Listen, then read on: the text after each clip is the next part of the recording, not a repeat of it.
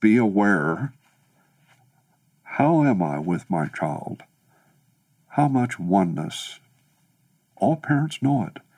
And do not be fooled with he's an adolescent or she's an adolescent. They just want to be alone. Some truth in that. But there's another quality where teenagers never want to be left alone. There's a surface piece of independence in validating that.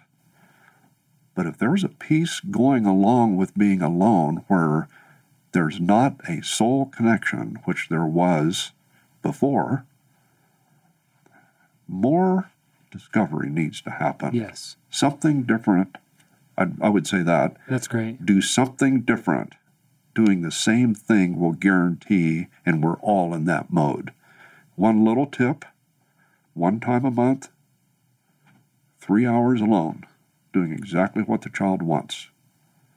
2 15-minute times, Monday through Thursday, with what the child wants. That actually is wanting. There's no technique to it. It's being what the child wants. Do you hear it resonate with what I've been saying? Yes. One, I can't tell you, especially with dads, when a son, after the dad starts to do this, the glow in a boy's eyes. Every one of these boys are so happy when that happens. If you could take a month and do that, it's better than therapy because it opens the heart.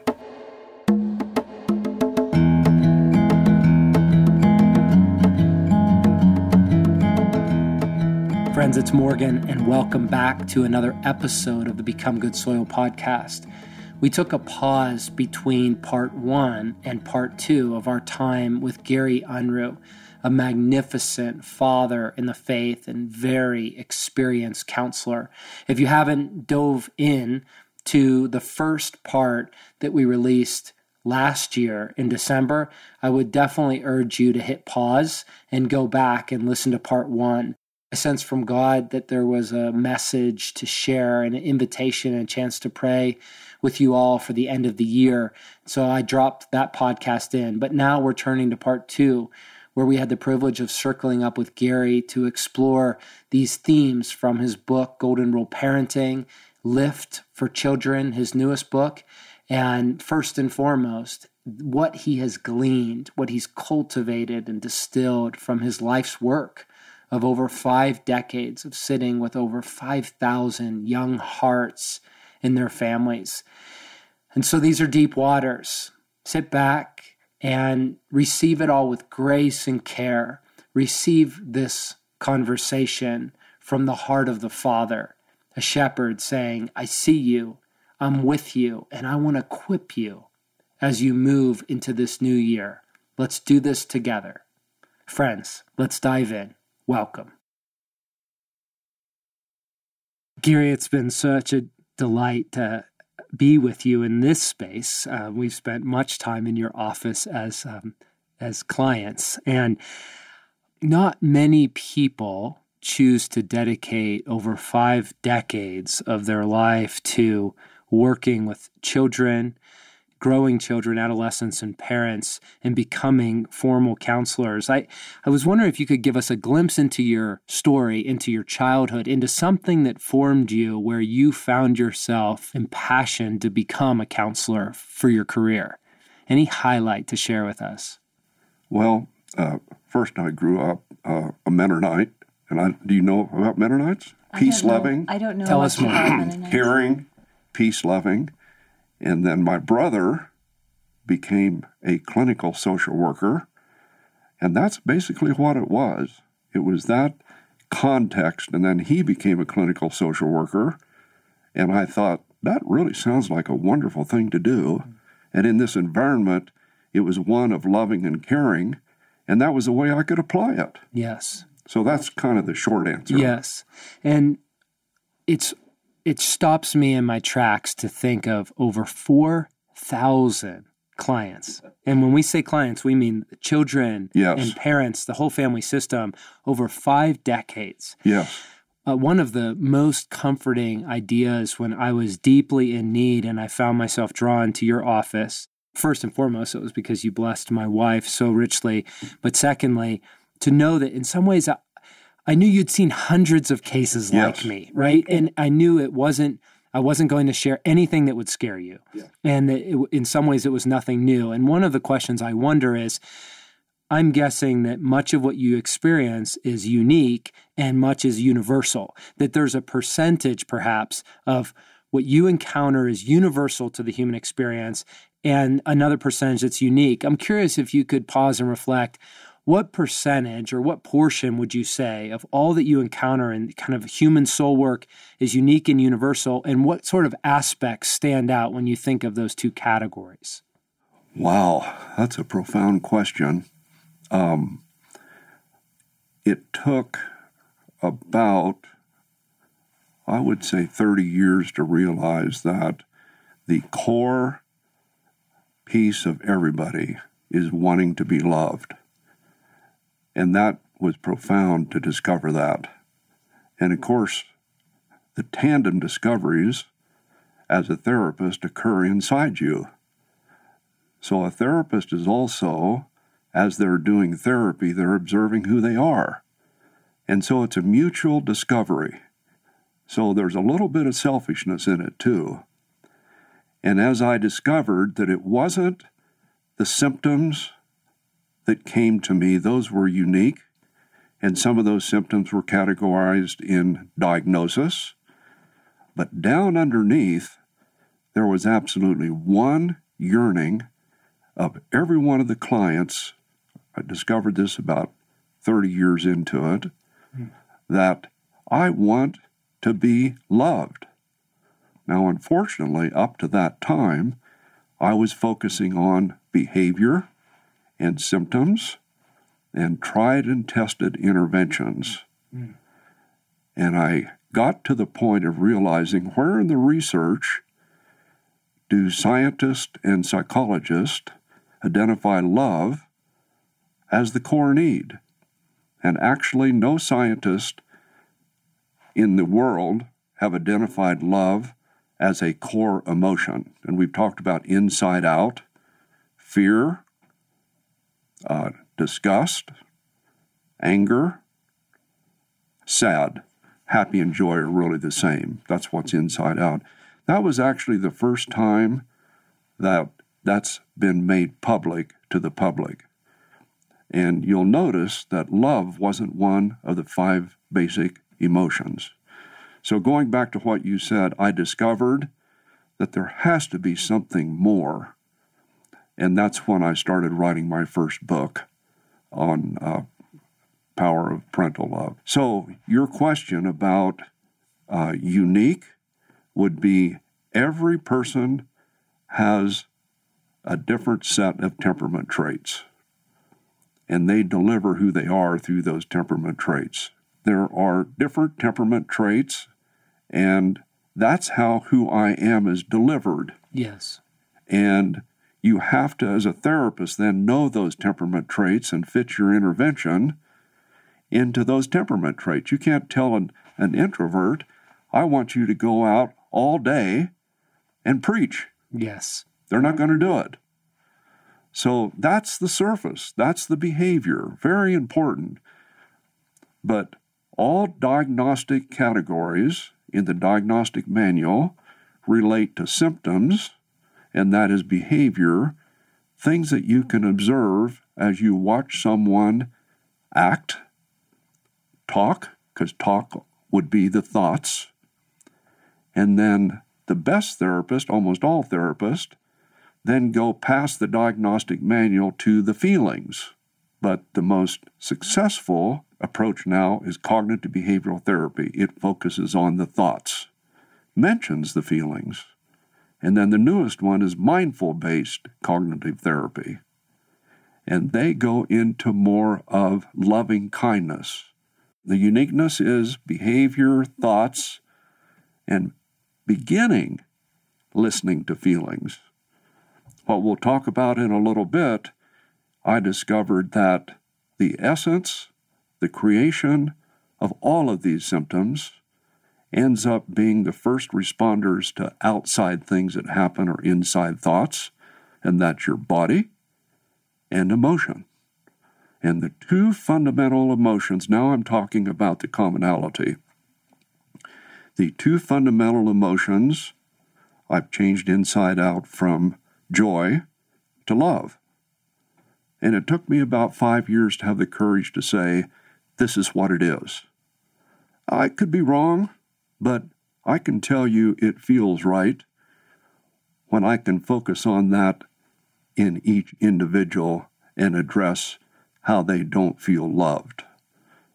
So the commonality is I want to be loved, and the common intervention, and we'll get to this later, is mitigating, stopping at the body and the initial emotion of fear, stopping fear, and infusing it with love.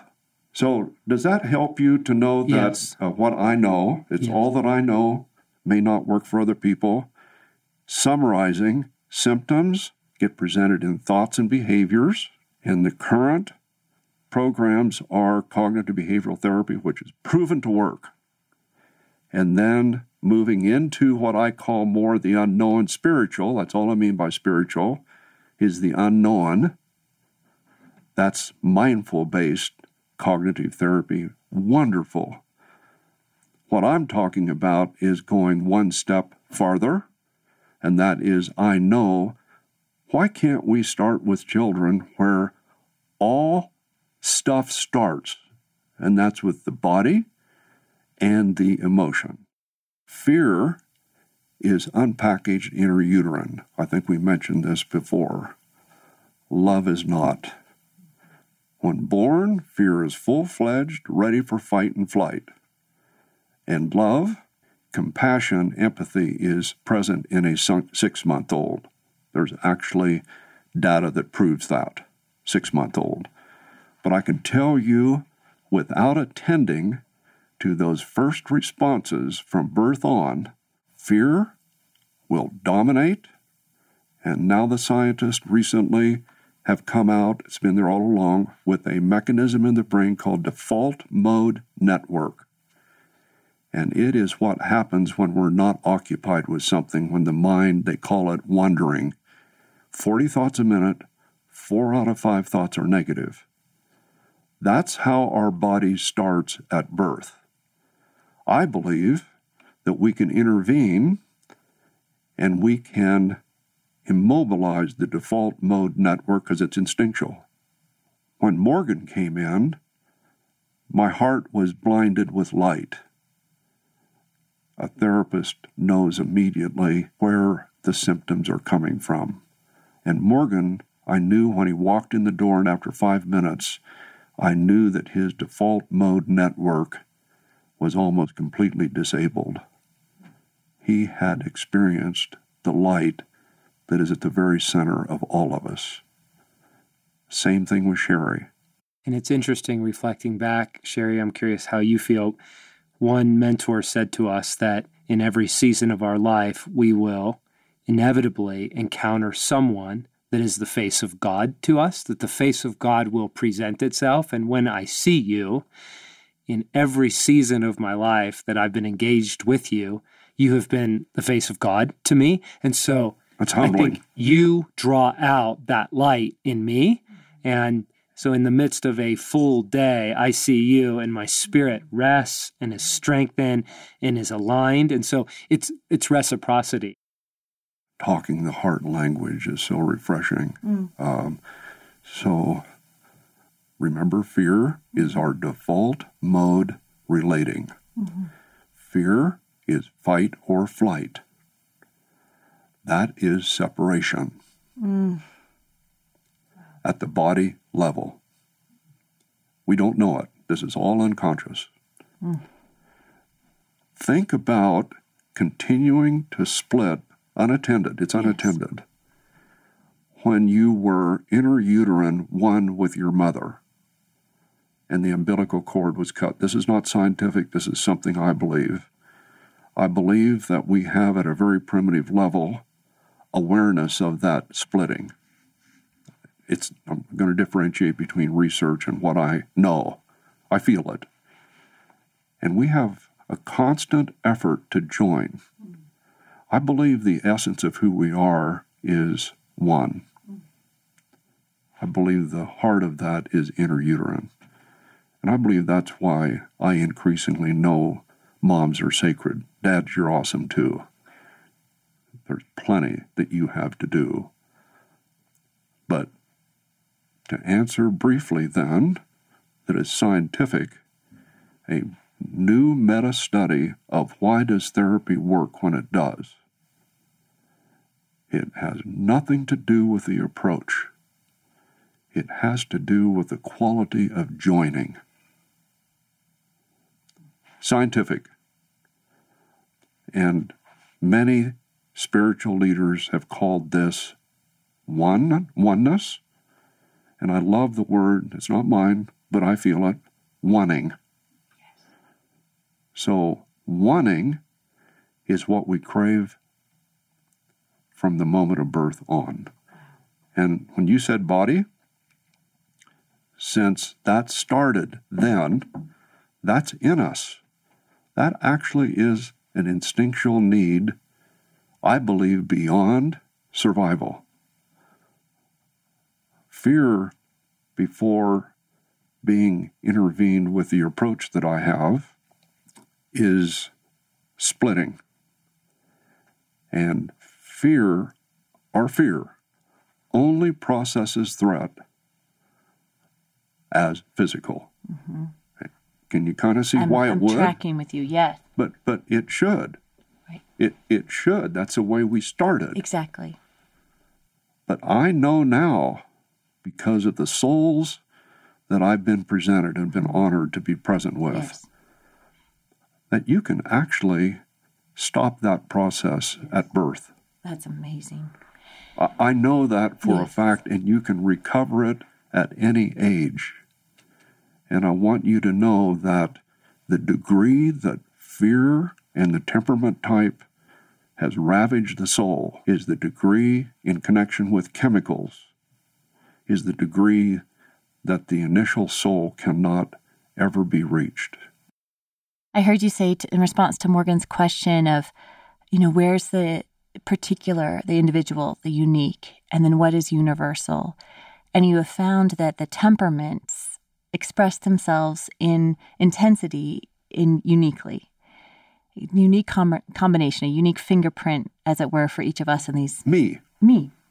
But deeper than that is this universal place we all have in common, this desire, this need to be one. And this is a biological need for our survival. And it's also from a perspective of the spirit, the unknown, the mystery. It's also a soulful connection, this almost transcendent oneness. It is. And that I think I hear you saying the good news is that no matter how severe maybe the separation has been ingrained and then emphasized in a child or now an adult's life, and over again the pattern of separation. Fight or flight. Fight or flight, freeze or appease, however you call that. Deeper than that is the capacity to connect, because the deepest thing we had it at one time, and that you have a determination to participate with the divine, to participate with love, to help the children that come to you reconnect with that. And if it's not working with you, because the meta-study says it's the power of the connection that is the pivot. If that's not working, then you will urge the family to find someone else. And I'm receiving the good news of that. I'm receiving when you said that the fight or flight essentially separates. That and part of that would be the physiological purpose of it. It was for me to move away or to resist, to live, and then that's our default mode. But that really can be infused with love, and we can let down of the survival response and soften into oneness. And I'm just so touched to connect with something you said last week that's making a lot of sense for me, is that how you described that a child sort of I'm good or I'm lovable is discerned by the child or perceived depending on how well they are kind of meeting their parents' definition of what is good, maybe deeper than their conscious thought in their body, the way that they are registering, answering the question of, am I good? Am I lovable? Is very related to how they feel like they are meeting the parents' expectations. And I'll translate that more body-based, how much pleasure or approval the parents are giving, not necessarily with their words, but with the parent's body language. So that the parent might say, I love you, but in their body, they're withdrawing or they're tense or their jaw's clenched. And the child knows, because they read the body language faster than they hear the words, that for some reason, I'm causing my parent displeasure. I'm unlovable. I'm not good. And I was curious if you could say more about whether it's with a child or then for listeners and as adults we're tuning in, how would you go about tending to, if we start turning inward, let's say that we're like, man, I can tell at my core, my default network of fear and feeling I'm bad and feeling I'm unlovable is really occupying the majority of my experience of myself, of the world. How would you go about inviting someone to begin letting love infuse that? Example would be if I spent too much money and I spent money more, and my wife was quite a saver. There's one other subject that we won't get into today that's at the core of everything, and this is second. But money is almost a constant conflict. Go deeper, difference. Deeper, I'm got the danger of being alone. Yeah, separation. Yeah, alone. Alone. There's a danger with alone. The first thing the mind says, whether you know it or not, the sooner you can get to this, the better. I'm not lovable. And if you really look deeper, the first instinct is I'm bad. I don't need to mean to make this point over and over. I've heard it from every adult and every child. When we go to the center of the earth, of where I really am. That's what we've got to deal with. So you're saying, so does that help to know that's what we're dealing with? Yes. We're solar systems away from what? You went over $20 on your lunch? Probably no wives are quite that loud, but just a little piece in here. This is anger. Just a side note. Anger is the fuel and the engine for fight or flight. And then there's gradations of anger. A little bit frustrated, yelling and screaming. So, now we know what I'm faced with. There is not one spouse I've ever known, including my wife and I, that automatically, let's say I'm the wife and you're the husband, so I'll demonstrate it here. Mm-hmm. I'm the wife, I noticed that there's more money going out on that one item there on lunch, and I just wanted to talk about it with you and discuss it. And then you might say, oh, I don't know. I would be in fight or flight mode, but on a scale of 1 to 10, with 10 being full-fledged, that's none of your business. That approach by the wife, put it in behavioral terms, describe it, not a label. This is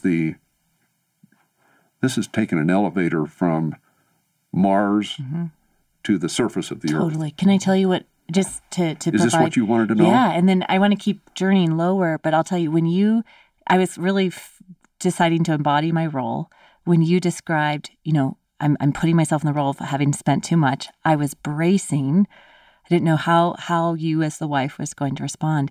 And when you said, I noticed, as soon as you said, I noticed, something in me went from maybe an arousal level of 8, like down to a 3. Like I wasn't all the way relaxed because I'm feeling like I did something wrong, but I definitely softened. That was a really disarming way that you engaged that with me. But you see, it wasn't a label. Right. You didn't say... A label, I don't want to get too far afield. I won't use that. I won't go to the 6th point that I said before. But a label, the default mode network has a database that you cannot believe. It has to retrieve meaning to a stimulus without thinking about it. So it's busy attributing meaning to threat constantly and putting it into the database. Constantly. So on this one, this is nanosecond. I am in deep trouble. It's the way marriages are. Yes. Yes. Probably not with you guys. Oh, you'd be surprised. Gary. I actually don't know. But labels, words matter. Another piece that you need to know is that, back to the body and what I'm feeling when I'm possibly being told how bad I am. See, bad is me.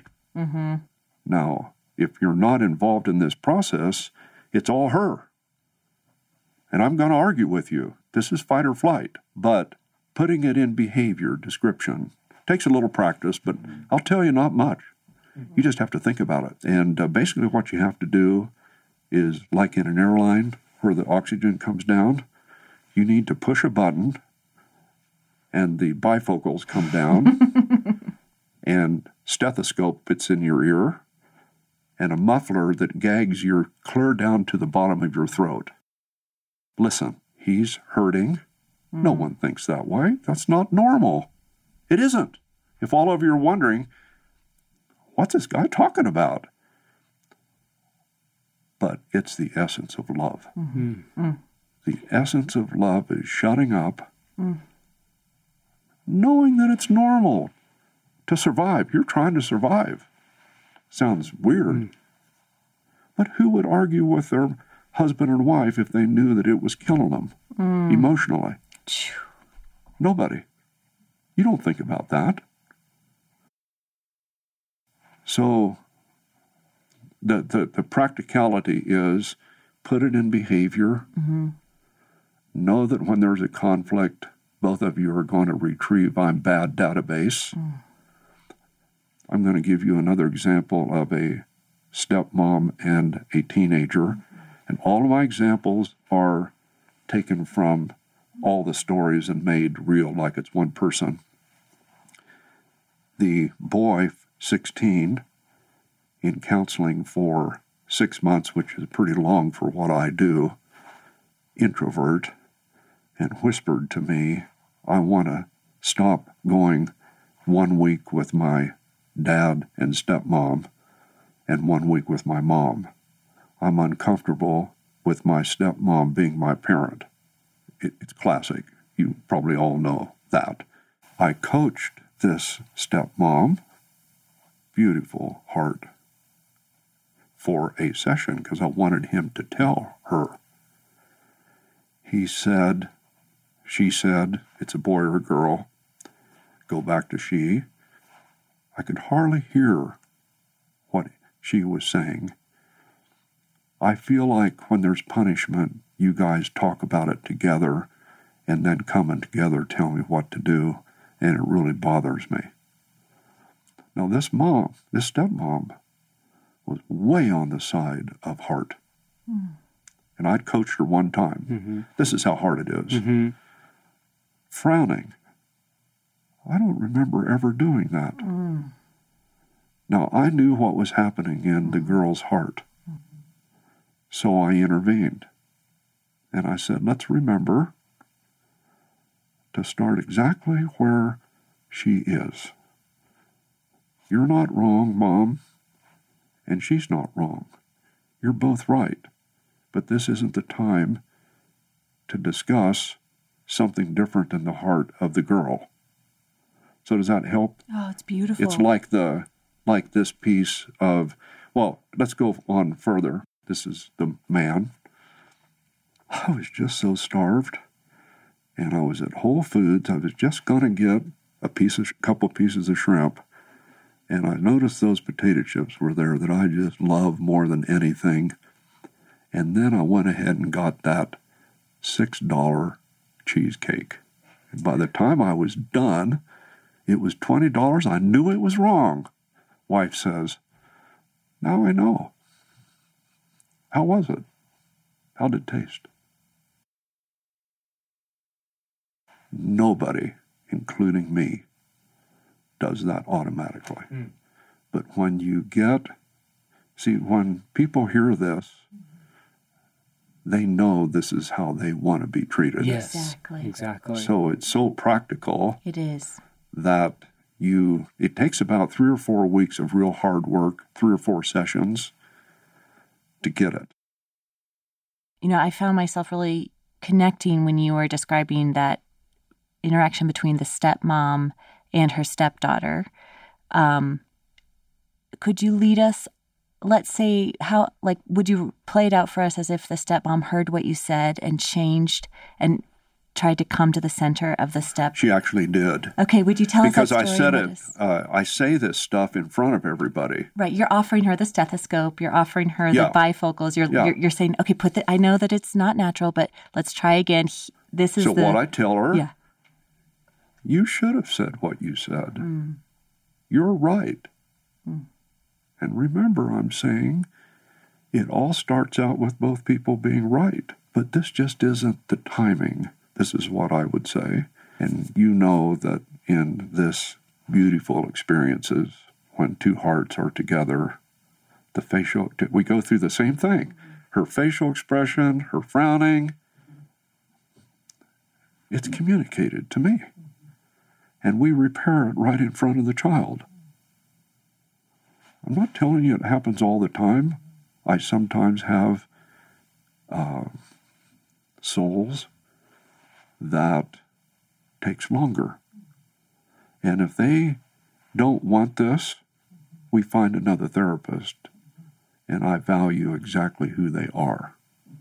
First of all, the thing that people feel like I'm normal. When I say you're both right, wait a minute, that's not possible. Right, their threat system gets turned off. Well, first of all, that's love. Yeah.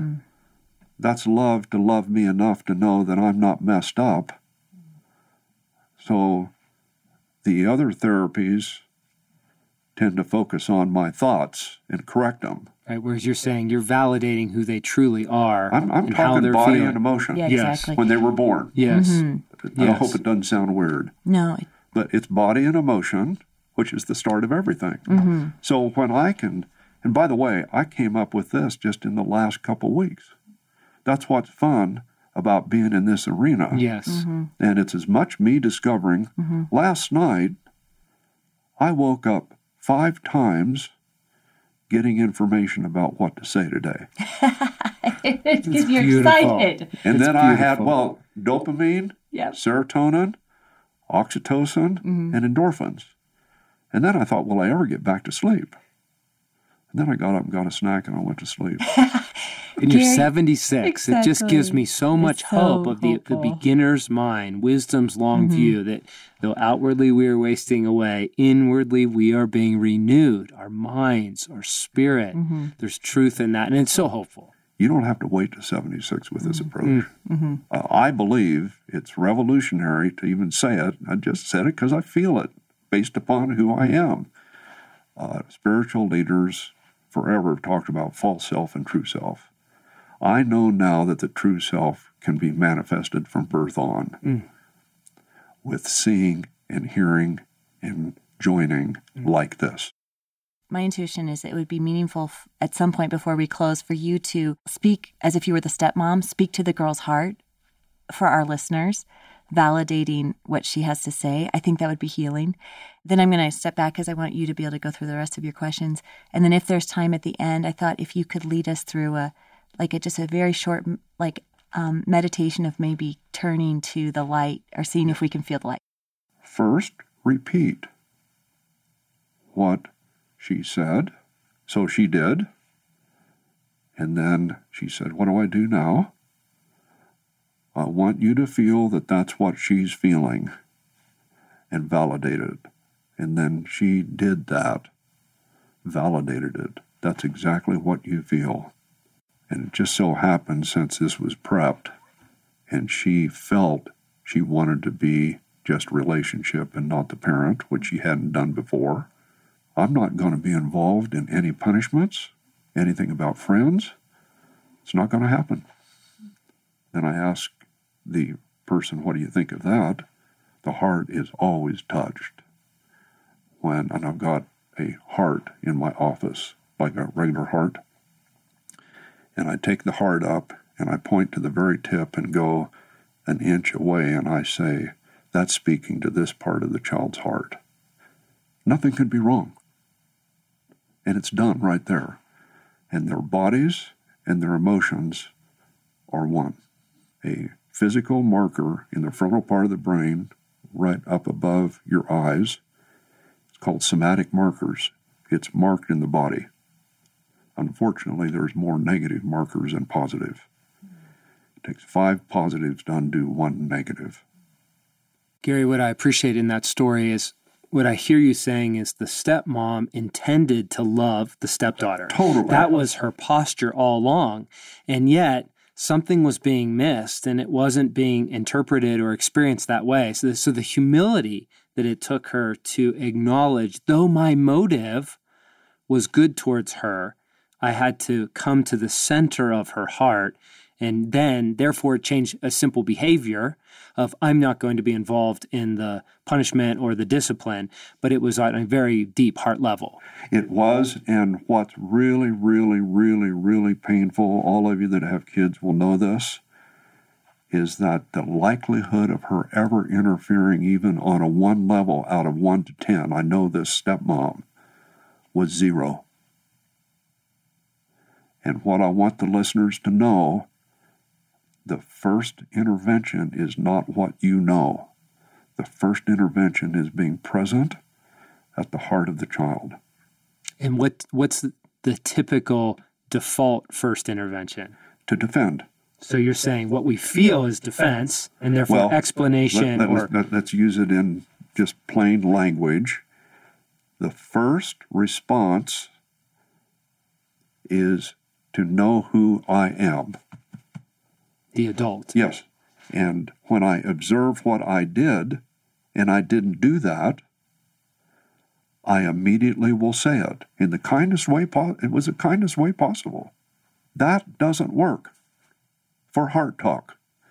It's perfect for increased fight and flight database for future reference.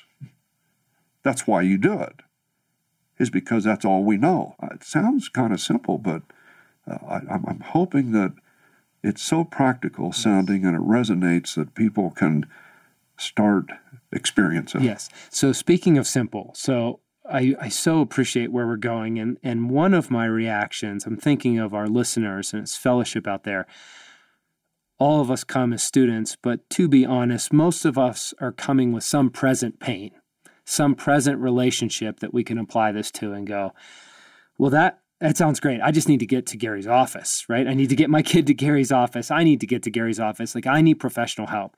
And one of the things that makes me very excited and very uncomfortable is in Golden Rule Parenting, you say, most of this, you don't need a professional. Most of this, you actually don't need a counselor. And most of this can happen it's simple, not easy, but simple, and can actually happen rather quickly if you choose to engage in love over weeks into months. And so by way of an on-ramp to say, let's assume, we are huge proponents of professional counseling. We've benefited tremendously, and I know there's a significant place for that. But to our listeners, as an on-ramp to say, what are you referring to specifically when you say you don't need a professional counselor in many instances, and here's how we start? You just offered some brilliant ideas. Anything else you'd like to share in that arena? I think the Golden Rule Parenting book, I love how thin it is, and I'm going to make another one thinner yet because I have a feeling people don't have time to read thick books. And I'll try to put a bunch of pictures in it to make it. That's ADHD You're talk. Kind. You're very kind. We can't concentrate unless we've got constant distractions. This is easy because it's stimulating and fun. So I think I mentioned this the last time. First of all, review what has been said here about how normal fight and flight mechanics are. Think of an engine. Mechanics know exactly what to do because they've read the manual or they have a computer checklist. So I really outlined, I hope and pray, the mechanics, and all the fight and flight stuff is normal. It's just normal. And it works great when you're going to get hit by a truck. But it's devastating for the creation of your child's soul when you don't address that fight or flight is the total meaning of your child's anger. And 99% of the problem with our relationships, child, whatever it is anger. That's fight or flight. So knowing the mechanics, that's normal. So the very next step is to know when you're angry, you should be. But stop and don't talk. If you need to, say it in your smartphone on a recorder and listen to what it sounds like. And now, it used to be a lot, and now it went away, now it's coming back. Journal. Look at the words that you're writing down. And the key thing is, say out loud. You can talk to yourself. It's okay. Don't do it in front of too many people or they might refer you to the hospital. I believe in self-talk out loud because then I can hear my voice. But you know the mechanics. The anger means you're fearful. I hope you can feel, all of you, that's not Halloween again. That's just normal. Write it down, talk about it with someone, and then go to the spouse and promise not to talk, but to listen and be aware of how upset you are, because you're going to be talking to the spouse when there's a difference. So be aware that when you talk, you're going to be angry, and know that that's fear, and know that that's natural. And if you have to, take a notepad along so you can keep quiet and listen to the feelings. How are you feeling? I have a scale in my office of 1 to 10 thermometer. 1 is sleeping. 5 is when we're got as much emotion as ability to talk. That's where we want to go no farther than a 5. That's a 5. Stop all talking when it's too hard. Either the other person you're hurting from what they're saying, or you're starting to raise your voice and using labels. The rule in my practice is, after the first session, everybody leaves when it's a 5+. Simply because that's when the fire engines start coming out of the fire station. And there really isn't a fire. You need to shut the doors and go cook in the fire station. Or go play volleyball. Yes. Then you come back, but the rule is not 5+. And the final piece I would say is make sure that you're not talking and that you reflect back. As long as you're 5+ and below, don't try when you're 6 or 7. It won't work. That's plutonium all over the place. Repeat what the person said and say, is that what you said? And if it's really, really painful, don't talk anymore. Ponder it and pray about it. Find a way to agree with something that the person said. That is welding the split. It's brilliant. And if you can't find anything and they're mad, you can at least say, I can see why you would be mad the way you're thinking about what I did. Now that takes a day of golfing. Yes. But come back and say what you agree with. That's welding. All the other stuff is splitting. Wow. It's brilliant, Gary. I'd like to ask a related question. One of the most transformative ideas you presented to me in our many sessions together is in relation to parenting, and you talked about the miracle of validation of being known and to have access to the true self in our children. And so, like you said, you believe since birth, we can have access, and it can be lost over time.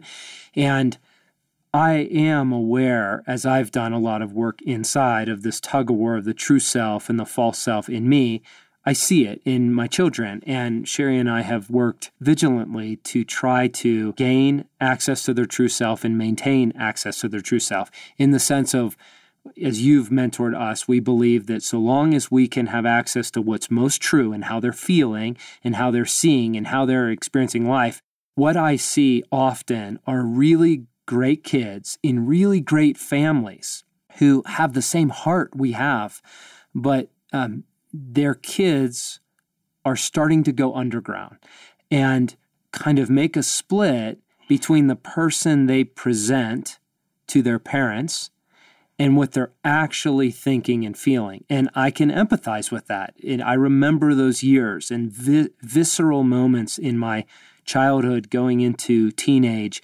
where I no longer felt a certain, I couldn't have named it at the time, but I went underground and was looking for a place to be safe and known and loved, and I just felt misunderstood. So I kind of developed two lives, as it were, internally.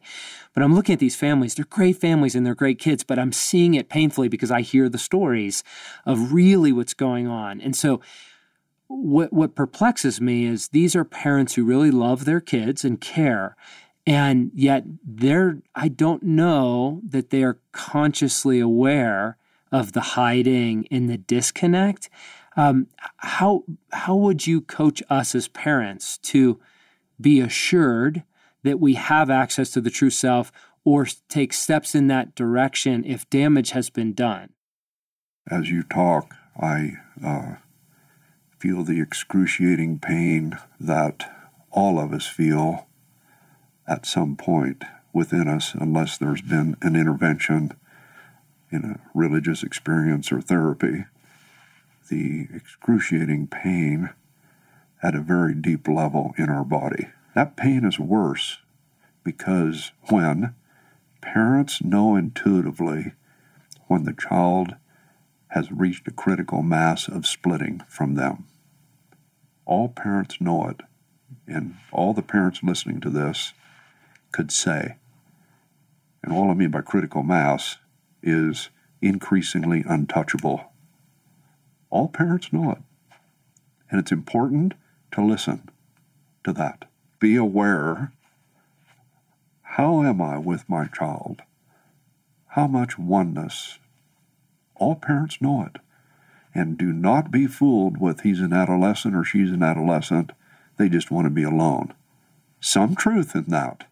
But there's another quality where teenagers never want to be left alone. There's a surface piece of independence in validating that. But if there's a piece going along with being alone where there's not a soul connection, which there was before, more discovery needs to happen. Yes. Something different I would say that. That's great. Do something different. Doing the same thing will guarantee, and we're all in that mode. One little tip, one time a month, 3 hours alone, doing exactly what the child wants. 2 15-minute times, Monday through Thursday, with what the child wants. That actually is wanting. There's no technique to it. It's being what the child wants. Do you hear it resonate with what I've been saying? Yes. One, I can't tell you, especially with dads, when a son, after the dad starts to do this, the glow in a boy's eyes, every one of these boys are so happy when that happens. If you could take a month and do that, it's better than therapy because it opens the heart.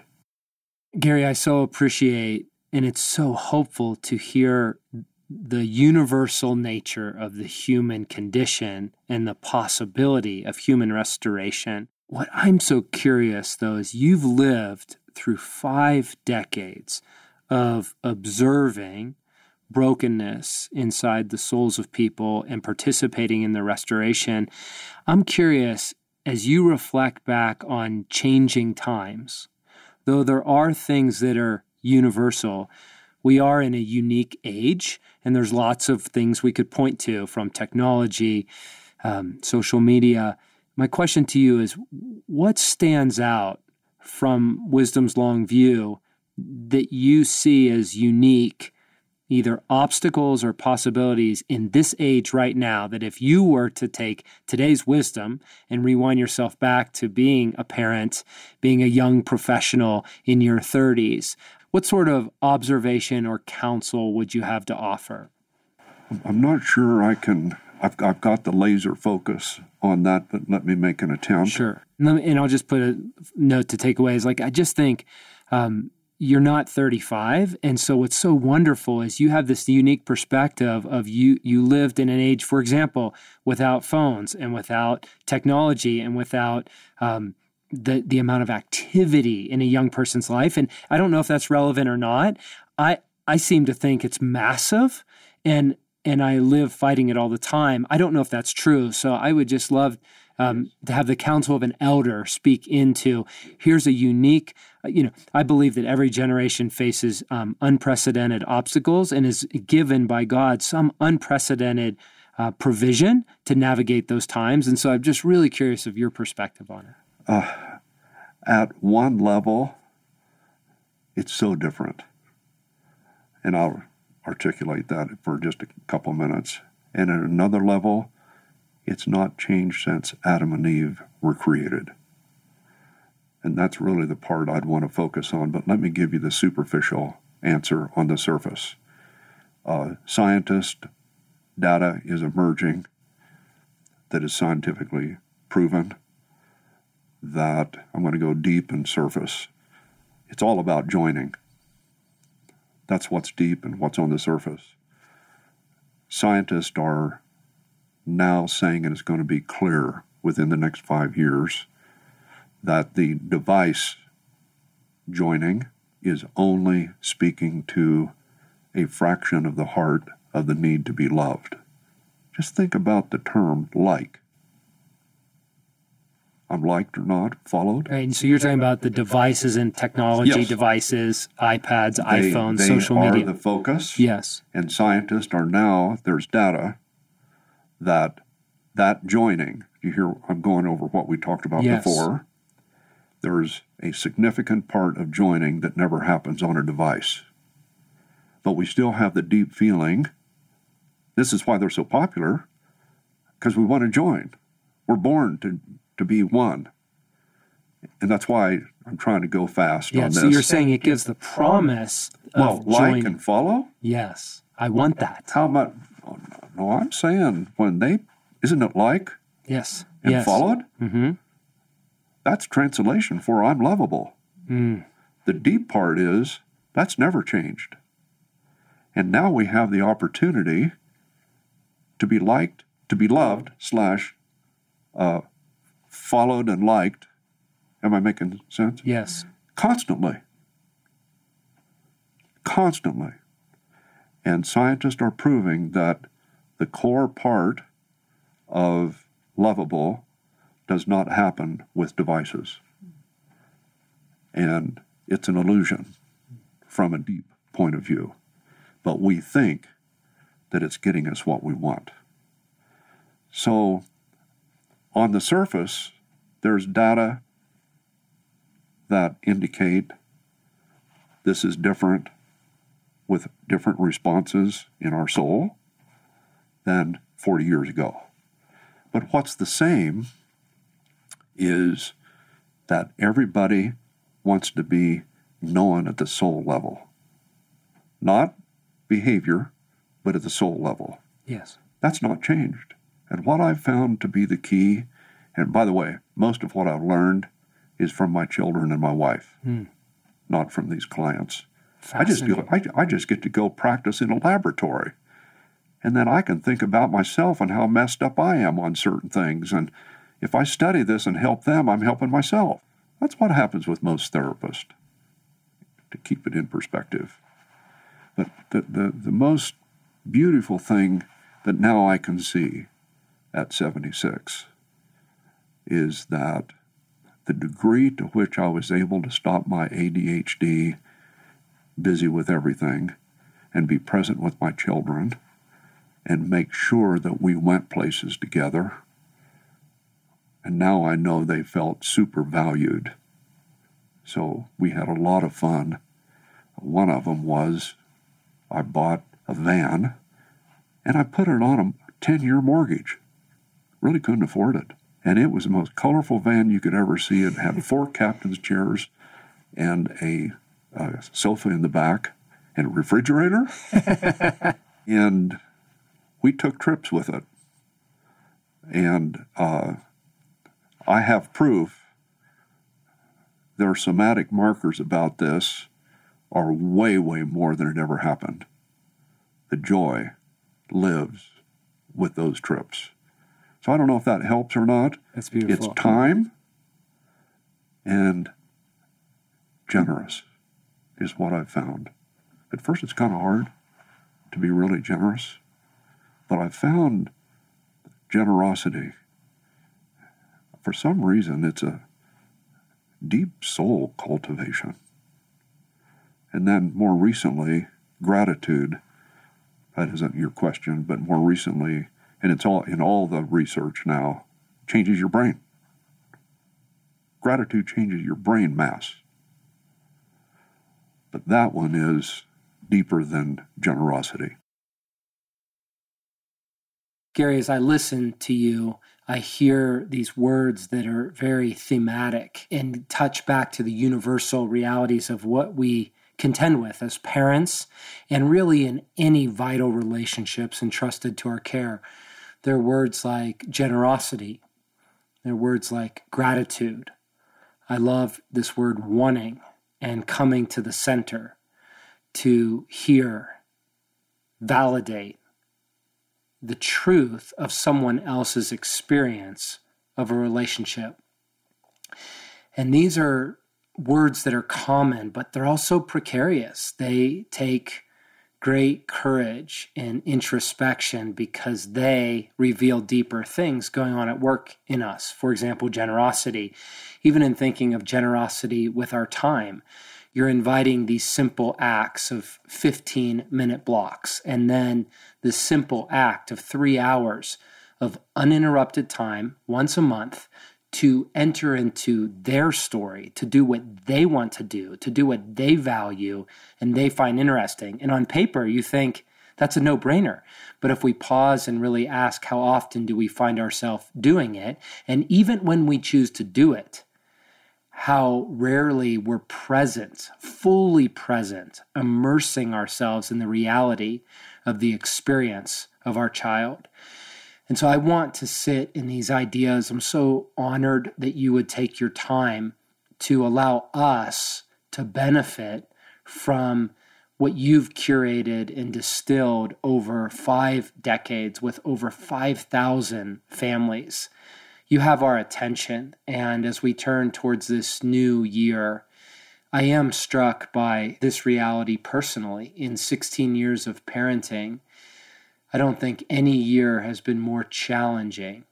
And challenging in this regard, it's more complex to come to the center of their experience, to give them room to be themselves, while at the same time deeply wanting to form them and guide their path into what we think would be good for their hearts and lives.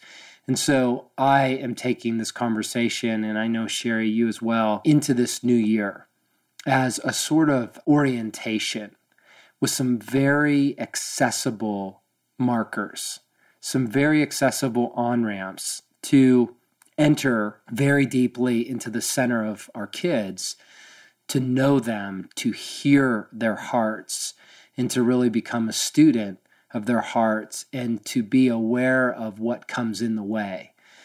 You've urged us to watch Inside Out, and so I want to invite our friends all over the globe as an activity with your family or your spouse or allies to watch that film afresh if you haven't seen it or you haven't seen it in a while, because it really unpacks in parable and metaphor some of the themes that we're talking about. And also, Gary has released a new book titled Lift for Children. That's Lift, L-I-F-T. And that's for love-infused fear therapy. And in some ways, much of what we're talking about in part 2 is embodied in that book. And so for you parents that want some very practical step-by-step accessibility to get to these deep mysteries and this heart work, I strongly encourage you to check out Lift for Children or The Golden Rule Parenting, which we dove into in the first of this 2-part series. Friends, I pray that in this year, this would be fuel for you, that this would be a mile marker on your path of becoming, that these 2 podcasts with Gary would be a source of soul strengthening, a source of encouragement, a source of validation as you seek to become the kind of men and women who God can entrust more and more with the care of the hearts of your children. Father, I pray that this deep work in relationships would find root in our hearts. I'm drawn to the scripture in Psalm 68 where the psalmist cries out, "You have set the lonely in family." To the fatherless, God, you are a father. To the widow, you are champion friend. To the lonely, you make us part of a family. The prisoners you lead to prosperity until we sing for joy. So God, I receive the reality that the kingdom of heaven, the community of saints begins with family. And at the epicenter of your heart and your work in the world is restoring us to you, to reparent us, that you would become father and mother in the places that have been lost or stolen or surrendered or yielded in our hearts. And out of that generosity, out of that validation, out of that healing, Father, we would become parents, that we would become the kind of wholehearted parents that can love children well. And out of abundance, we can love others in our proximity. And Father, I pray that in this deep work of becoming a king and becoming a queen, that in time and over time, as we mature, that as kings and queens, through suffering and joy, we would eventually become fathers and mothers in your kingdom, that we would embody your fathering heart in a very lonely and fractured world, that we would embody your mothering work in the world to center on attachment and restore deep and lasting union with you, that gives us the capacity, the power, and the intention and confidence to be able to navigate any and every circumstance. God, we trust all of our relationships to you. we consecrate our relationships afresh on this day. Consecrate all those entrusted to our care. Consecrate our relationship with you. We consecrate our marriages, our children, extended family, community, friends, those in which we share mission, vocation, and all that you have set as our neighbors. God, our boundaries lie in pleasant places, and you restore our hearts with dignity and joy. I pray, God, that these 2 podcasts with Gary and Sherry, that they would be a constant source that we could turn back to for guidance and care as we move forward in bringing your heart on earth as it is in heaven. Amen.